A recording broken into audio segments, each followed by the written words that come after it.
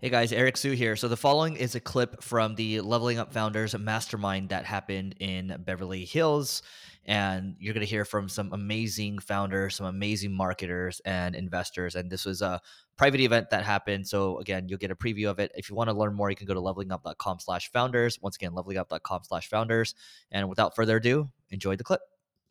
For those of you who don't know, I am a get in the room kind of girl. My only objective is to get in the room. And I want to be the dumbest person in every room and the poorest person on every yacht. So ladies and gentlemen, I'm in great company.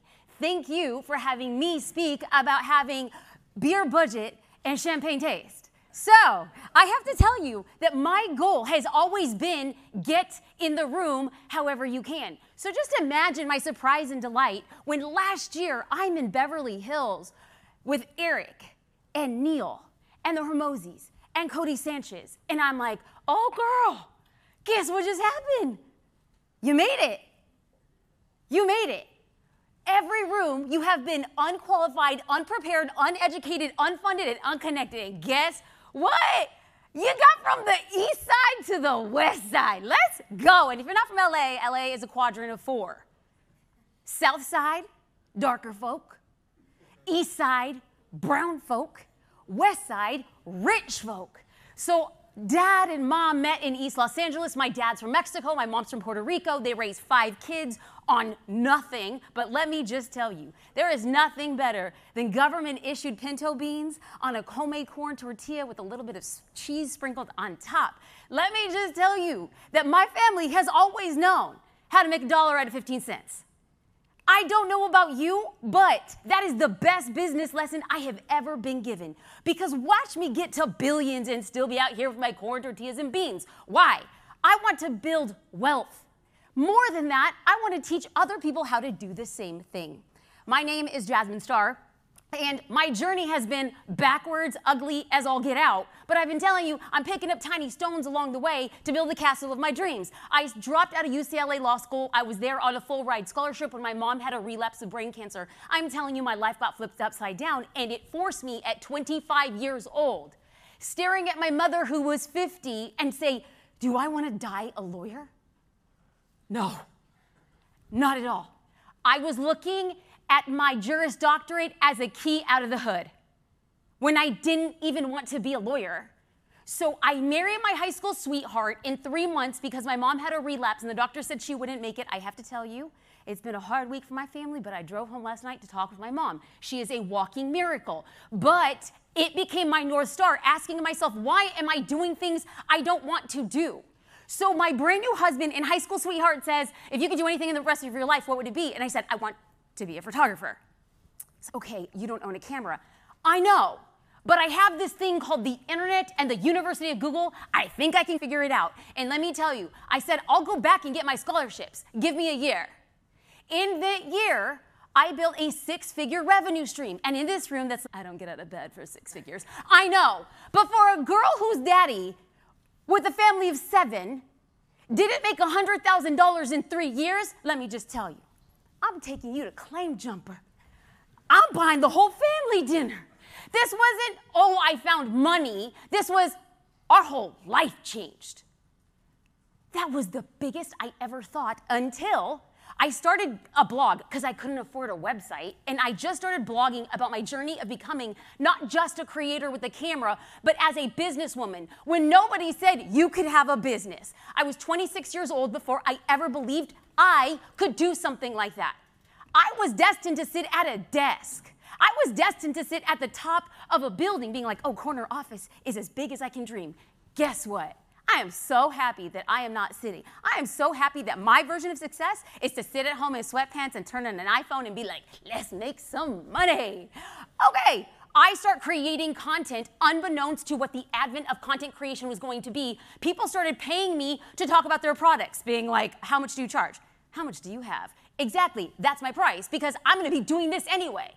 And then all of a sudden I got really good at it. The businesses said, we want to pay you to do that. And I was like, no, I don't want to do that anymore. And they said, can you consult with us? And I was like, how much are you gonna pay? Funny, that's what I charge. So I started consulting other businesses and their marketing and branding teams to be doing this thing online until I realized that I was trading time for dollars and I didn't want to build an agency. I was like, what do I do next? I want to scale the thing I know. Why? Because I promised my mom and God, USC Norris Hospital, New Year's Eve, 2005. My mom is brought out from her second brain surgery, and I'm looking at her, and we are not talking about the things that she had done with her life. She is talking about the things that she hadn't done. She didn't write a children's book. She didn't go to Austria. She had never flown business class. And I thought to myself, at the end of my life, do I want to talk about the things that I'd done or I had not done? And so I said, Mom, if I can ever make this thing work, I'm going to leave school. I left school one day to the next. That was it. If I can leave school and make it work for the rest of my life, I'm going to share everything I know, because it's called payback, and nothing comes back void. So then I'm like, can I create a course?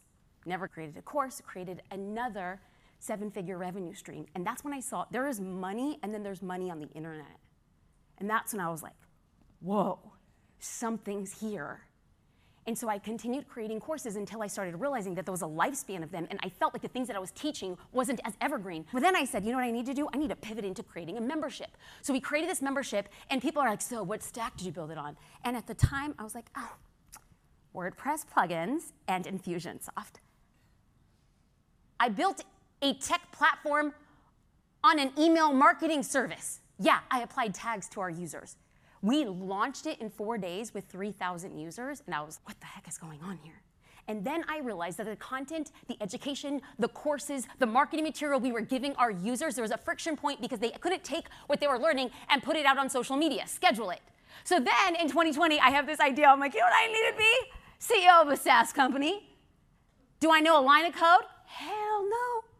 But guess what? I didn't know how to use a camera either, and I didn't know how to create courses, and I didn't know how to consult agencies, and I was like, I'll just Google it.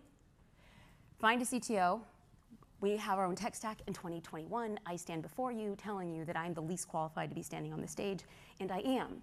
So just imagine my surprise and delight when I get into the room, and you are in the room.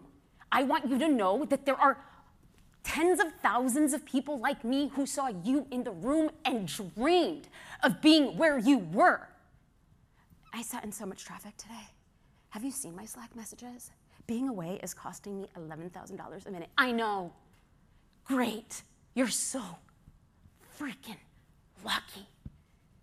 I got in the room, and I realized that there was a pressure point. Social Curator is the business my husband and I own and run, and the marketing team was running with that, but I've been pulled in so many different directions that I let my personal brand fall to the wayside. So I came in to the room with one goal. How do I solve this pressure point?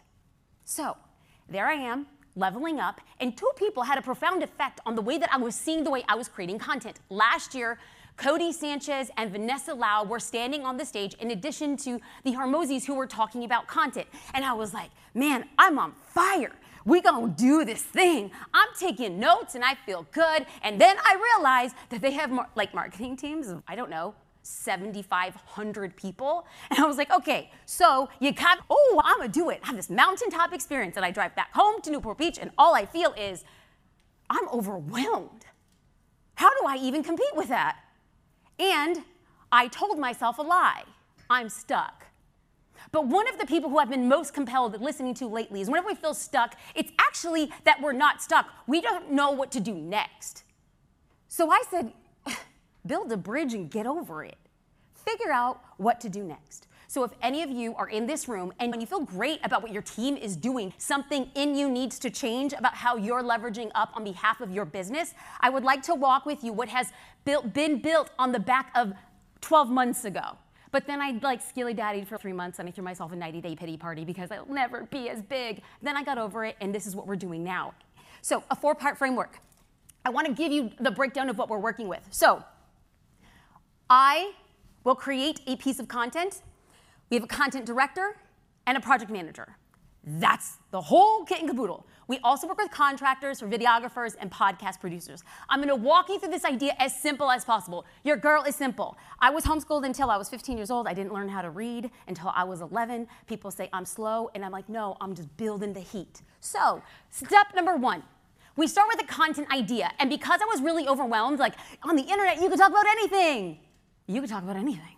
So I decided 3 things I'm gonna really hone my focus on. My content would be business strategy, business resilience, and business marketing. If it's not about these things, I'm just really not going to spend time because my time is so limited. Then number 2, I'm going to test the idea. I'm going to give examples and full breakdowns of what this looks like. Testing the idea, because with such a small team, I can't test everything full. I will start with a small test and then build from there. Number 3, write long-form content. I have defined long-form content on our team as a newsletter, a video, or a podcast. We start with long-form first, and then number 4, we repurpose that content. This is all of it.